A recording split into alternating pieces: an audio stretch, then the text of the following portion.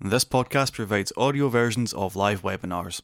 Please see the episode description for a link to the full presentation. Welcome to Listen In, a Bite-Sized Bio podcast series allowing you to access the best of Bite-Sized Bio webinars wherever you are.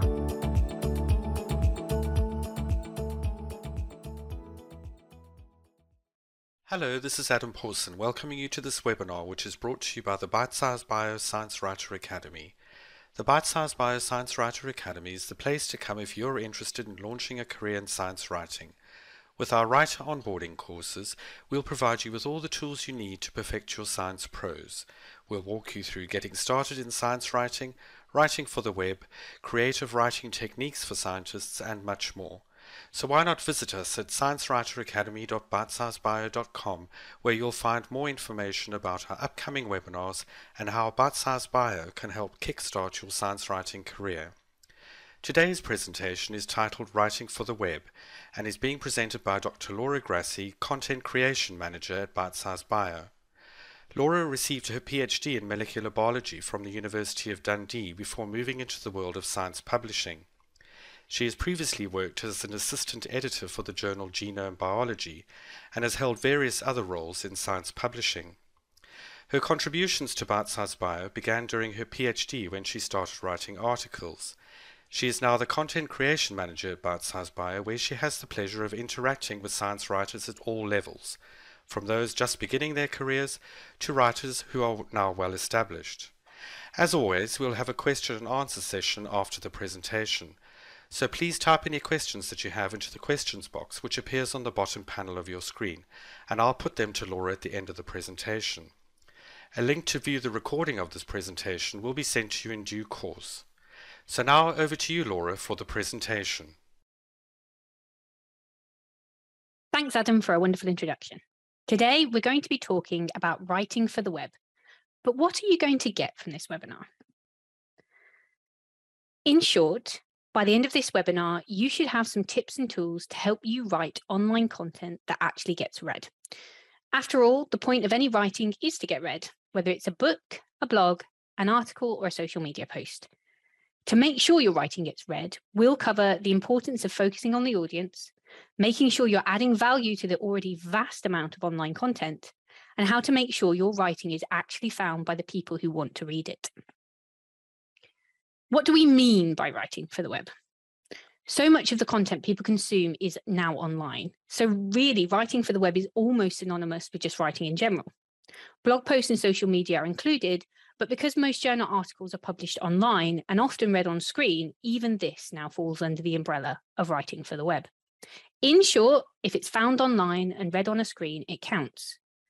So whether you're looking to start blogging, want to write news articles, or looking to publish your next paper, this talk should have something for you. Before we get into the nitty-gritty, there's an elephant in the room that we need to address that is key to writing content that people want to read, and that it's not about you, it's about your audience. This can be pretty hard to digest, as writing is often done alone and in private, but your writing is not about showing off, showcasing your talents, or sharing the entire contents of your brain. It's about the people who are reading it. What do they want? What do they need? And are you giving it to them? So this means that audience is really critical.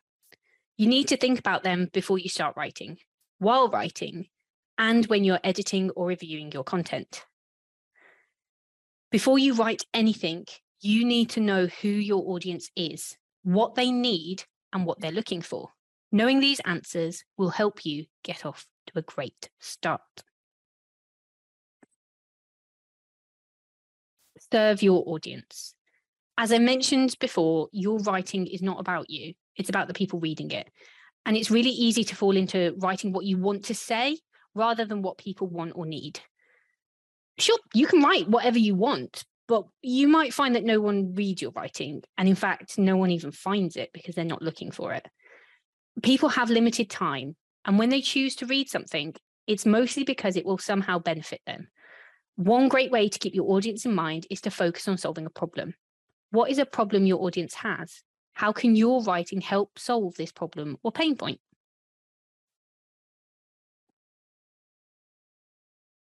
one thing you can do is create an imaginary audience. It's a great exercise when beginning any piece of writing that can really help you focus on your audience. If you're writing for a very narrow audience, for example, specialists in your particular field, you can create perhaps just one persona. However, if you have a broader audience, it's worthwhile creating several different personas that span the range of your potential readers.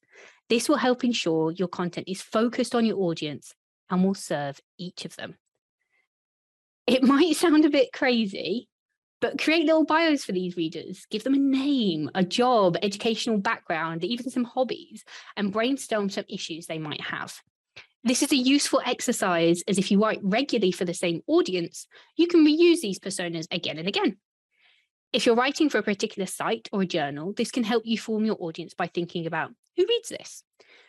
When you've created these imaginary readers, you can use them to help shape your writing and check at the end that it actually serves your readers. Right, you've created your audience. Now it's time to use them to help you pick what you're going to write about. Of course, you might already know what you want to write about, for example, if you've got an original research paper, but you can still use your audience to help shape this. But for other content, such as a review paper or a blog post, this is a really critical step. You should use your imaginary audience to ask, what problems do they have? How can you help them? And as you're going through forming ideas for content, you can ask, would these people want to read it? If you're writing an article, for example, a review or an original research paper, you can also use your audience to consider which journals to submit it. If your research or review is on a broad topic with big impact, a more general journal might be best.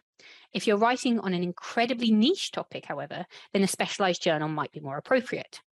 If you're writing other content such as news articles or blog posts, the same applies. Where is this going to be published?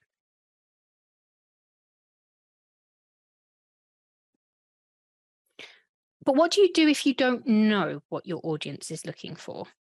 And also, even if you think you do, this is a pretty good step. And it's time to do research. There are lots of ways to find out what problems people have and are actively looking for help on. For example, just think about your own experiences. Perhaps there was a problem you faced and had to overcome, like optimizing an experiment, and now you've got a solution to that.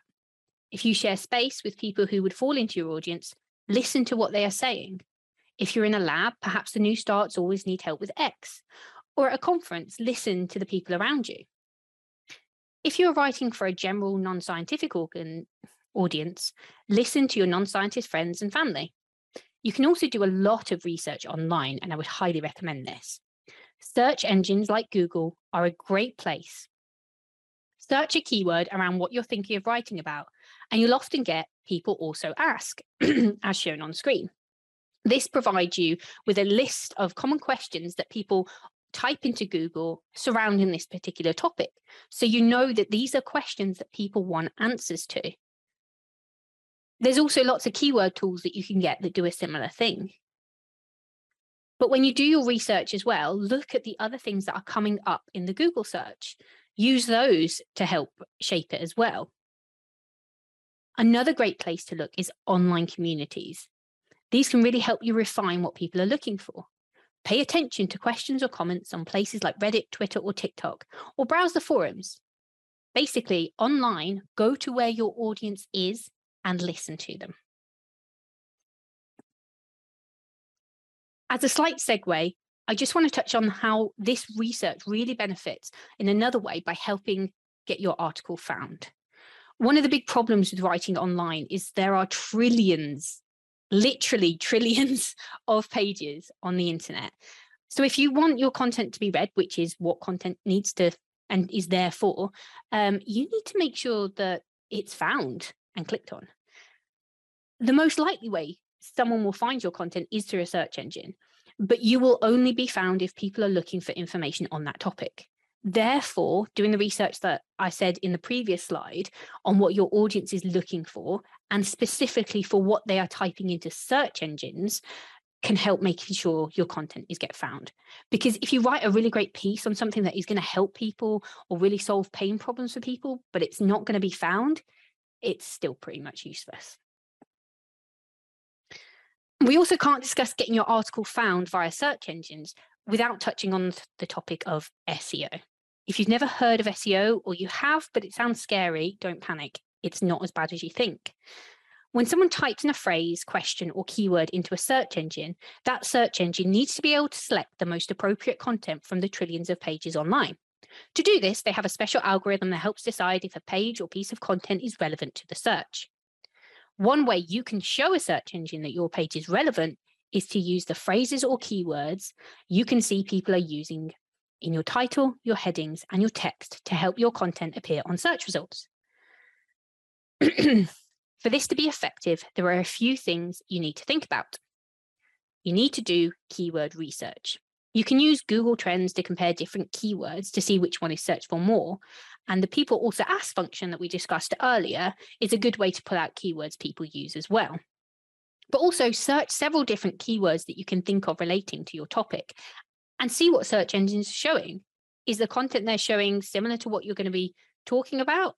Sometimes you can get a bit of surprise and the search pulls up content that's definitely not on the topic that you're thinking of, in which case you might want to think of a different keyword to focus on. This can be especially true for abbreviations. Use multiple related keywords in your article. People might be searching using a different keyword, so make sure you include variants of it. Perhaps a phrase can be said in several different ways, or there are different names for the same technique. Make sure you're also looking at the content that is already ranking for that phrase. Do they include information you don't? Should you include it? Also, consider if your article is adding anything new. If your content is just rehashing what other people have on the web and it already existed, why are you writing it? You should be giving something new. Perhaps some additional tips, some personal experience, or perhaps it is the same content, but it's written in a much better, clear, concise way and pulling information from lots of different sources. Also, you can use questions people are asking as headings. Again, the people also ask function is a great way to find out the sorts of questions people are asking and can help ensure your content is serving your audience. Now, all of this comes with a caveat. I've got a big word of caution when thinking about SEO. You really, really want to not over-optimize any content you create. You are, or should be, writing for your audience, not for a search engine. Yes, you want your content to get found, but the reason you want it to get found is because you want your audience to read it. And if you optimize it so much that it works for a search engine, but not for your audience, you're kind of falling short of that. Because over-optimization can turn a good article into a bad one and make it difficult for your readers to follow, or make it just plain boring to read. But also, search engine algorithms are being constantly refined and updated, and they try to ensure that the content that is best for the user is what comes up top. So focus on writing good audience-focused content and follow the tips above, and you should be fine. Okay, now we've done the segue. Let's go back to the main point of writing your content. You've got your audience, and now you've got your topic in terms of what your audience needs to know. It's time to start writing. But while you write, you need to keep your audience in mind. Remember that they are reading your content because they want to solve a problem, understand how X works, help figure out why Y is not working, want to understand how something works. They want to know that your content will give them that early on. And they want to not have to spend time wading through your inner thoughts to get that solution. That's why it's important to have an appealing title. You also need to put the punchline first. Be clear and concise. Avoid being overly clever. Use headings and include a summary, as well as mixing up your media. We're going to look at each of these points in detail next. Make your title appealing. No matter what you are writing, the title is likely the first thing people will read, whether they find your article in a search engine, in a magazine, or on PubMed. If your title isn't clear and concise, then people won't click to read the content, and your writing has failed on the first hurdle. It can be really tempting to be witty and clever with your titles, and while getting your personality into your writing is good, If it doesn't help readers understand what they're going to get, it's not much use. Use the title to show people what they're going to get in as few words as possible. As I've said, make it clear, avoid unnecessary jargon, don't make it too clever, and keep it short and simple. Let's take a look at some examples here. How do buffers work? This is a question that from research people are asking in search engines. So this will help the article get found. It's short and simple and gives a clear idea of what the article is about. One way we could improve this title is to make the benefit to the reader clearer. Why does it matter how buffers work? However, the short and simpleness makes this a good title. How using oil immersion microscopy can increase your resolution. This is a longer title, but it clearly states what it's about, oil immersion microscopy, and the benefit to the reader, improving resolution. 11 reasons why your plasmid's yield is low. This title is short and clear. It's going to help with the problem of low plasmid yield by giving 11 reasons why the yield could be low. We could, however, improve it by adding "and easy fixes" to the title, and that way you know that you're also going to get solutions. Surviving the big chill, freezing and thawing mammalian cells in the lab. This title could do with a bit of improvement. The first phrase is trying to be clever and doesn't really help the reader understand what the article is about or why they should read it. Removing this first bit helps make it a bit clearer. Freezing and thawing mammalian cells in the lab. But we can still improve it. Maybe change it to keeping mammalian cells alive during freezing and thawing in the lab, or freezing and thawing cell cultures without killing them. Put the punchline first. The first paragraph of your writing is where you can hook your readers. It's also where you can completely lose them. You need to use this first paragraph to show your readers why they need to read your writing. And as people are inherently selfish, they want to know what they are going to get. I often find when reviewing my work or those of others that I can generally delete the first paragraph, as it doesn't help the reader know what they're getting or solve the problem. Use this first paragraph wisely and state the problem you're trying to solve or show the benefit to the reader, and tell the reader how the article or content will do this. Let's take a look at an example paragraph. The benefit to the reader is in green and tells the reader, read this article to get better ligations. And it also states how the article will do that in blue. Explain how ligation works and give you tips for optimizing. You can test your first paragraph by reading it in isolation and thinking, will my readers know what they're getting from reading this article and how? If the answer is no, you might need to work on it a bit. We hope you're enjoying this episode of Listen In from Bite Size Bio.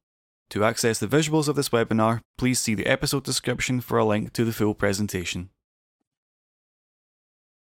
Be clear and concise. The next tip is to make sure your writing is very clear and concise. It's fine to go with the flow when you're writing and just put all the words in your head onto paper, but then you need to review and be brutal.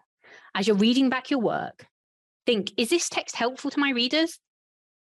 Sometimes a nice short story or anecdote is useful. It can help engage your readers and help them see you as someone who gets it. However, if half of your writing is your life story, then you might just turn your readers away. Check that you're not waffling, and if you are, you need to cut it out.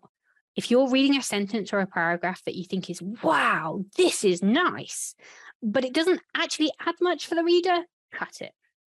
It can be hard, upsetting, and sometimes downright painful, but it has to be done.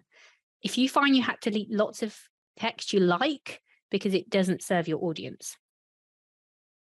If you really can't bear to delete it, you can keep a document and put your text like this in it. You never know, it might be useful in the future, but you can't get your ego or desires get in the way of writing clear, concise, audience-focused content. Remember, simple beats clever. Imagine you're in the zone, your writing is flowing, and you can't seem to stop the elegant flow of wit pouring out of you. You're so impressed by your command of language that surely any reader will instantly tell how wonderful and clever you are. Just look at how you managed to include, insert fancy sounding word here, in that sentence. Time for a reality check. Witty, clever writing doesn't always serve your audience. In fact, often it doesn't at all. If they need to refer to a dictionary every sentence, then you've not done your job and have probably lost them. Simple, clear writing beats clever, witty text. Remember what we said earlier. Your writing is not about you, it's about your audience. So again, write the wit, but then review, and if it's not working, cut it out. It's also worth thinking about your audience in terms of reading comprehension. Perhaps your target audience includes people with a low reading age, for example, children, or those who are not fluent in the language that you're writing in. Non-native speakers in particular may find witty remarks or slang confusing. So think about your audience, and if you know you will likely have non-native speakers, which on the internet is fairly likely, you need to be extra careful to make sure your text is clear and concise and not too clever. Use headings. People scan rather than read every word of an article. But this means that headings can be incredibly powerful.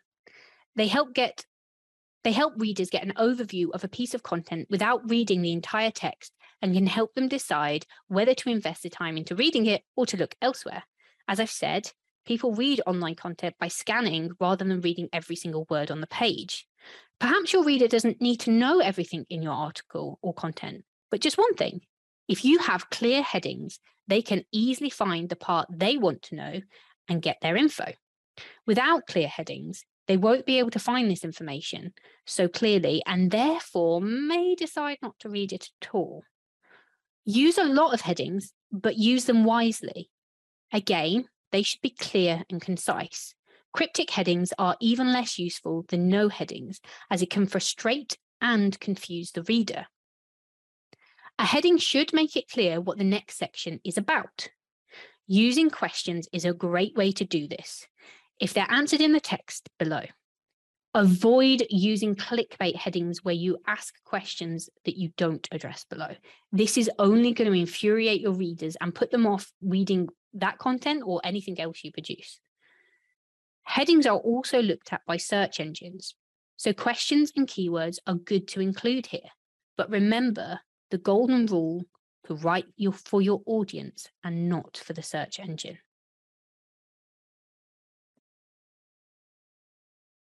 Mix up your media. I've already highlighted that people scan articles and therefore headings are important. One reason for headings is to help break up the text and make it easier for readers to find the information they need. Another key way to do this is to include different types of media and text in your content. This also helps to break up the potential wall of text, which can be incredibly daunting to read and difficult to navigate when reading on screen. It also helps tackle another issue, that people learn differently. Some people find reading text is the easiest, but others prefer information laid out in an orderly table or through a diagram or picture. But don't force information into a format that doesn't work. What you need to do here is when you're writing, keep an eye out for how you can mix up your information and present it in different ways. Perhaps you can write something in a table instead of in lots of paragraphs, or to serve your audience the best, especially if it's going to be made up of a broad range of people, do both. Write it out in the paragraph, but also put it into a table format. Perhaps you can even put it in a figure or an image as well. Another great way is not just to use figures and tables, but also vary the text that you use. So yes, have paragraphs, but break up these paragraphs into smaller chunks as well, so they're easier for people to digest. It's also worth thinking about how this looks on screen to people. Are people going to be reading your content on a computer screen, or are they going to be printing it off, or are they going to be reading it on a phone? And that way you can think about how much text to have in one particular space. Perhaps you need much shorter paragraphs than you think. It's also worth using things like bullet points and numbered lists. This is a great way to break up your text, make it more visually appealing, but also allow people to find information in a much easier way. And as I said, it's a lot less daunting to look at a content that is broken up with headings, figures, bullet points, and tables than it is just one giant wall of text. Summarize. This is a really critical thing to do. At the end of an article or content, have a section where you basically summarize everything that you've just said in a couple of sentences. So often this is known on the internet as a TLDR, too long didn't read.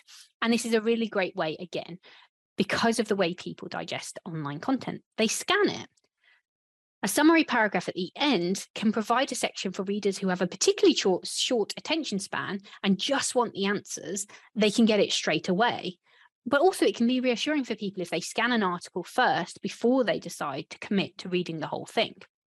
They might say, oh yeah, that summary shows me that I'm going to get what I want, but I want a bit more detail, so I'm going to go back and read this through. Or perhaps like, yeah, that's the bit I want. I just want to know that one thing that they've mentioned in the summary, so let's find that section in the article. And then this is where the headings, the figures, laying out your article really nicely helps, because people can go back and navigate exactly to the bit they want and find the content, which is going to be great because you're giving people what they need. Your content is getting read, but it also builds up a great amount of rapport between you and your reader, which means that they're going to start to trust you. If you are writing regularly, that is going to be really beneficial to you. But it's not just for those readers that scan.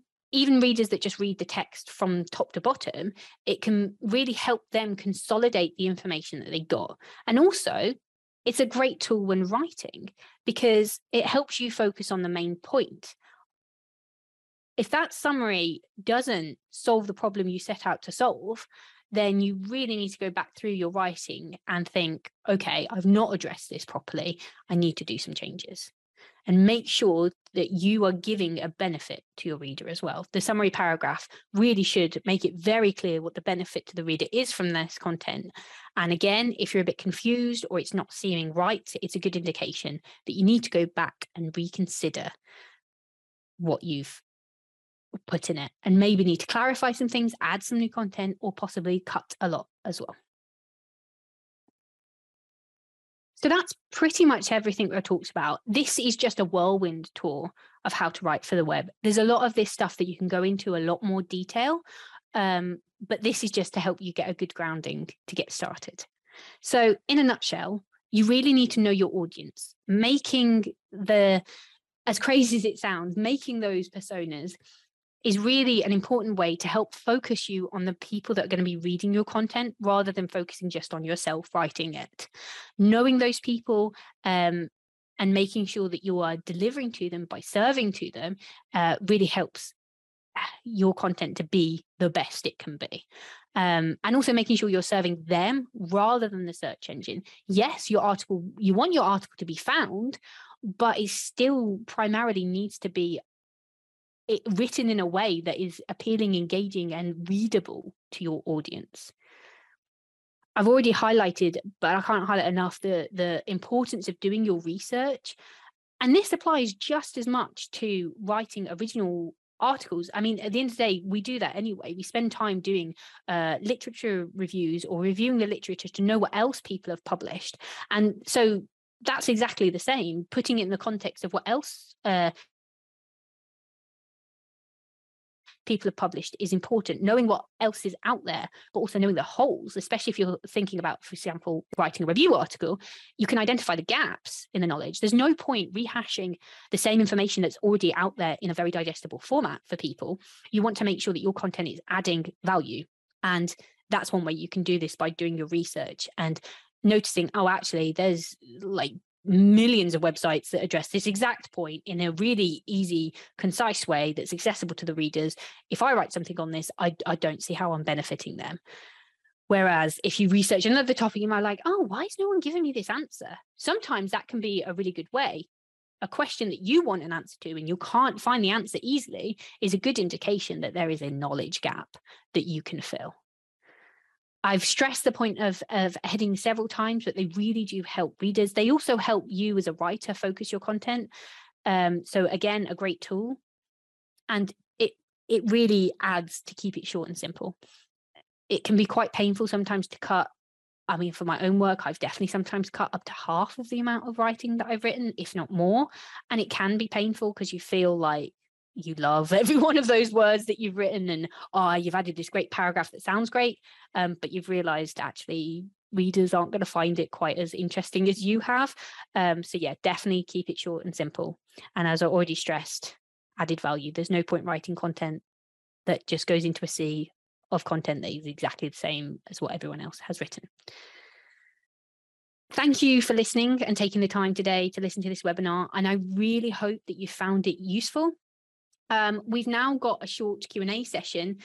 Please type any questions that you have into the questions box, and I will try and answer as many of them as possible. As I said, I've not covered everything that we could talk about today, so please do ask questions that I haven't covered, and I will try and answer them if I can. But I hope it's been enough to get you started. Thank you. Thanks, Laura. That was an excellent presentation, very clear. And as Laura said, we have a few questions from the audience. If anyone else has a question, please feel free to post it into the question box, which you can access from the bottom panel of your screen. So the first question, Laura, you touched upon the SEO, search engine optimization, and the importance of getting your article found. Do you have any additional tips for ensuring that your article ranks on search engines? Yeah, so we could talk all day. In fact, we could do hours and hours of a presentation on SEO and how to get your article found. There is lots of information out there online, so I'd recommend having a search and having a look for tips about there. Another one is Google actually publishes rater guidelines. So if you Google Google search engine rater guidelines, it's about 170 pages of information of how to basically what Google looks at in pages, and it's a great starting point, maybe to skim it, just get an idea. There's nice contents to kind of skim to give an idea, and you can delve into the other bits as you go, and that can give you a lot of information on how to get your writing found. But I think the biggest tip is not to focus too heavily on the SEO. Yes, it is important. Yes, you need to get your article ranked, but you have to remember not to sacrifice the quality and the readership for that SEO. So I'd say, yeah, do some research and look online, and do check out Google's guidelines. Okay, thank you. The next question, you mentioned keyword research. Can you tell us more about how you undertake keyword research? You touched upon that. Yeah, so there's lots of ways to do keyword research. Again, there's lots of information online if you just Google keyword research, and there's also lots of tools and plugins. So there's plugins that you can get so that when you go into search engines, they can give you the metrics and give you things like related keywords to the search that you're doing. So it gives you an idea of what other things people are searching for. It can even give you metrics for like how many times those keywords are being searched for per month. And also like the cost per click, which is how much people would pay for those. And it gives you an idea of a competition. So if something's like quite expensive, it probably means that the top ones are probably, going to be quite difficult to rank for there. But there's lots of plugins that you can do. And there's lots of programs online as well that you can get that can help you with keyword research. Some of them are free. Some of them have free trials. Some of them are like pay per search, and some of them are subscription based. So I'd recommend just checking out and maybe trying one or two and see one that works for you. Okay, thanks, Laura. We have a question about, you mentioned about mixing up media and images. So this question is from Mahidi, who asks, using pics sometimes is a difficult decision. A high resolution picture may take time to be loaded on the device and can cause lag for loading the whole page. On the other hand, many audiences search images, and a high resolution image can lead them to a website. How do you make a decision on this? Yes, so loading times actually is a really important thing to consider, and is something that search engines consider when they're looking at your page, and having a high lag can mark you down. So definitely I would consider making sure that your images are not overly high resolution, because quite often what you find is the resolution that you get on some images is because that's the resolution, the high resolution it would need for it to be printed. But you do not need that for people to read on screen. As long as the resolution is clear enough that people can see the image well and get the information from it, try and keep the resolution low. Again, there's lots of tools online that can help, and there's lots of like AI software and other tools that can decrease the resolution of an image while still keeping it clear as possible. But yeah, I would say just check the image for yourself or you upload it. Try and get the resolution as low as possible while it still looks good enough to a reader. Okay, thank you. In the previous question, you were talking about keyword research. We had a follow-up question, just wondering, can you mention any of the plugins? Yeah, sure. The one that I like, for example, that I use is called Keywords Everywhere, and it's one that just plugs into your browser and will show you on search engines. But as I said, that's just the one that I use and like, but there is many other ones. Just Googling keyword plugins, yeah. You can find loads, and again, different prices, working with different search engines, and you can find one you like. Okay, thank you. So the next question is from Ella, who asks, how do you avoid swirling writing? The writing does not flow well and difficult to go to reach the target or objective. Yeah, so this is actually fairly common for people, especially early on in the writing, is just to kind of like almost word vomit is the way I call it, is that you just kind of write what comes out of your brain in no particular order. And this is where I would say two ways that you can tackle this, and they work simultaneously, or they can be worked on the same piece. The first is to structure, have a think about before you write, actually just write the headings first and try and create that structure before you start writing. And that can help make sure that you're not going off on strange tangents. The other thing is to allow those tangents to happen. And then when you come back, and it's always worthwhile writing, leaving it for a day, a few days, and then coming back to it. That's when the editing starts, and you really start to like cut things out. And it's a lot easier to kind of review your work when you've had some distance from it, and you can see, yeah, actually this isn't good. And having that like outline or that sketch of what you want your audience to get from this can be really useful. And again, that audience can come in there. And if you're finding that you're jumping to and from things, you can maybe even draw a little diagram of the flow that you would like for an article to go. And if you look at your article and see it's jumping here and there and everywhere, just literally cut and paste pieces and move them around. Sometimes I even prefer to do this like physically. So I'll print out a piece of work and I'll literally cut the paragraphs into pieces, because I find that easier to do than on the screen. And I will just rearrange them that way until it's a more orderly flow. But yeah, again, I would say you can help yourself before you start writing by creating a nice structure with the headings that you want to cover, and then the editing phase. And if you're still struggling with this, the best thing to do is to give it to someone else to edit and review. And sometimes someone else can be a bit more brutal to your work. It can be painful, so be nice to them. Don't get upset if they do take a lot of red pen to it, but getting someone else's perspective can really help. Okay, thank you. So we've had a couple of questions about the length of writing, so word count for a web article, one in particular from Antonino.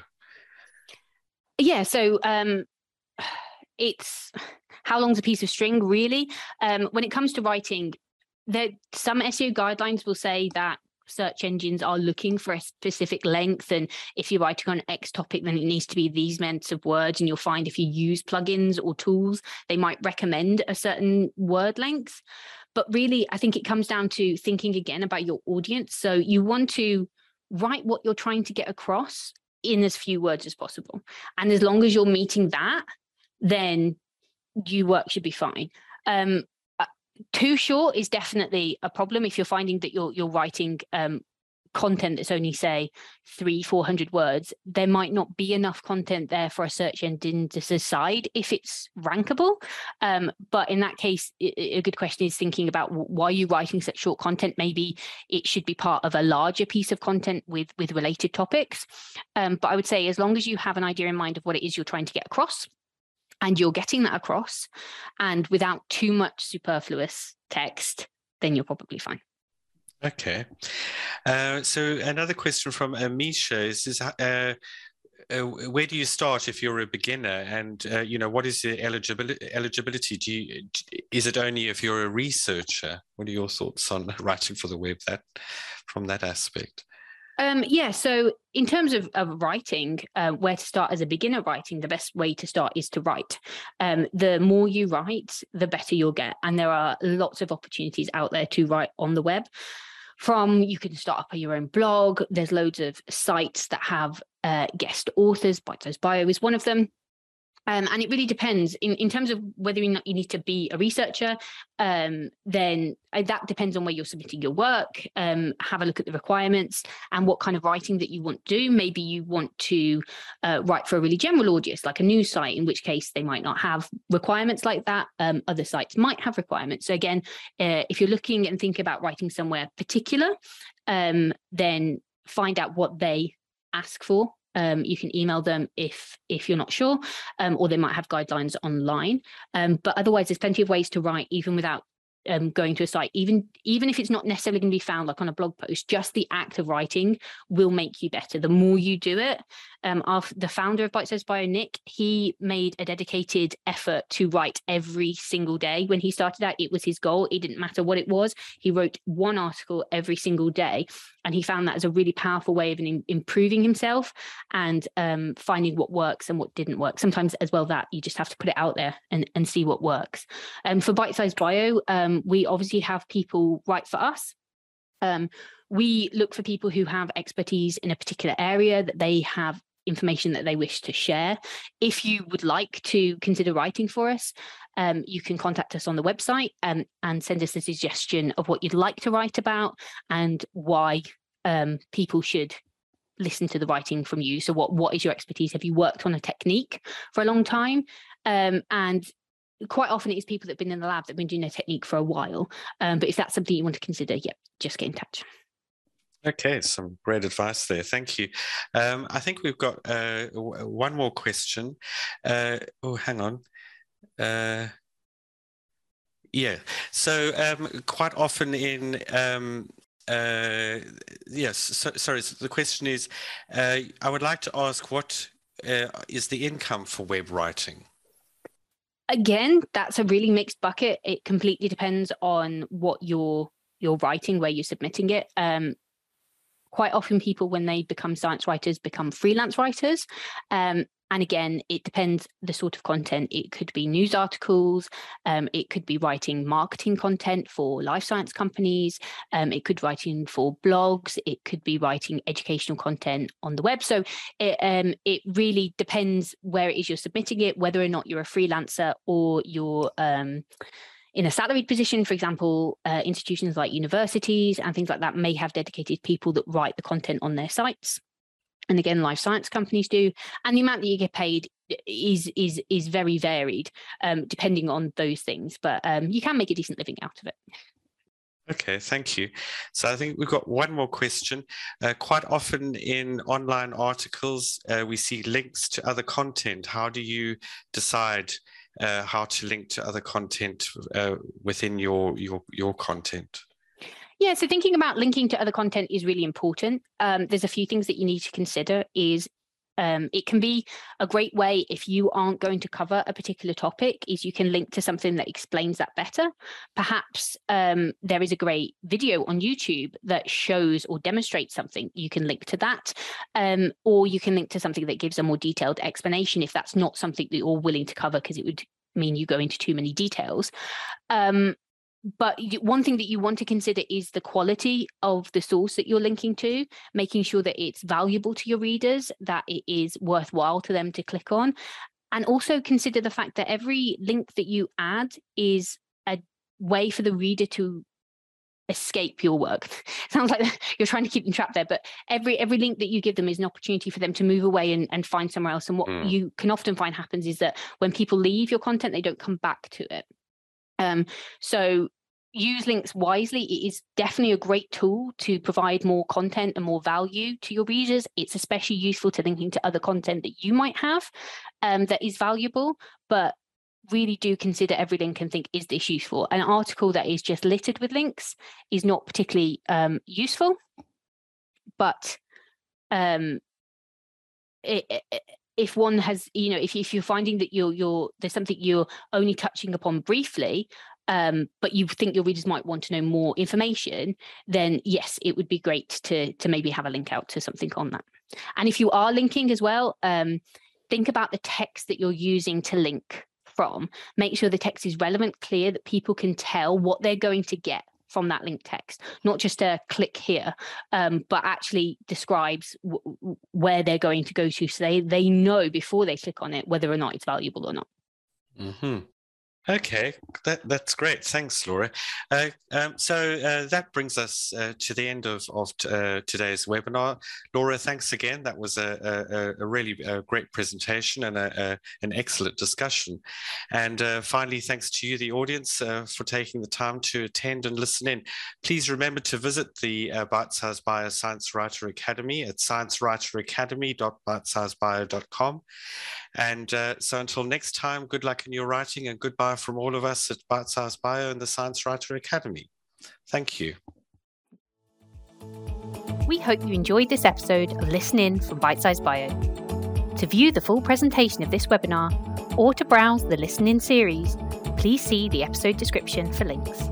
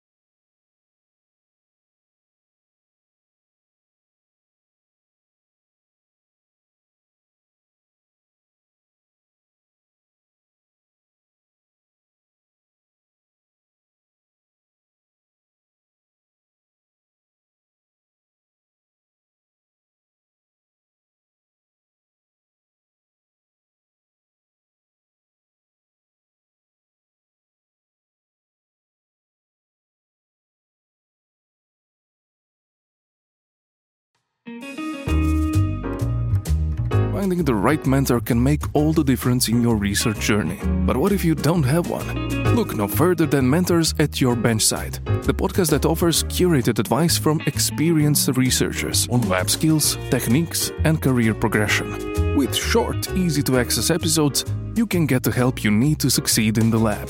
Visit bitesizebio.com/podcasts or search for Mentors at Your Benchside in your podcast app to subscribe and get help and advice from seasoned scientists.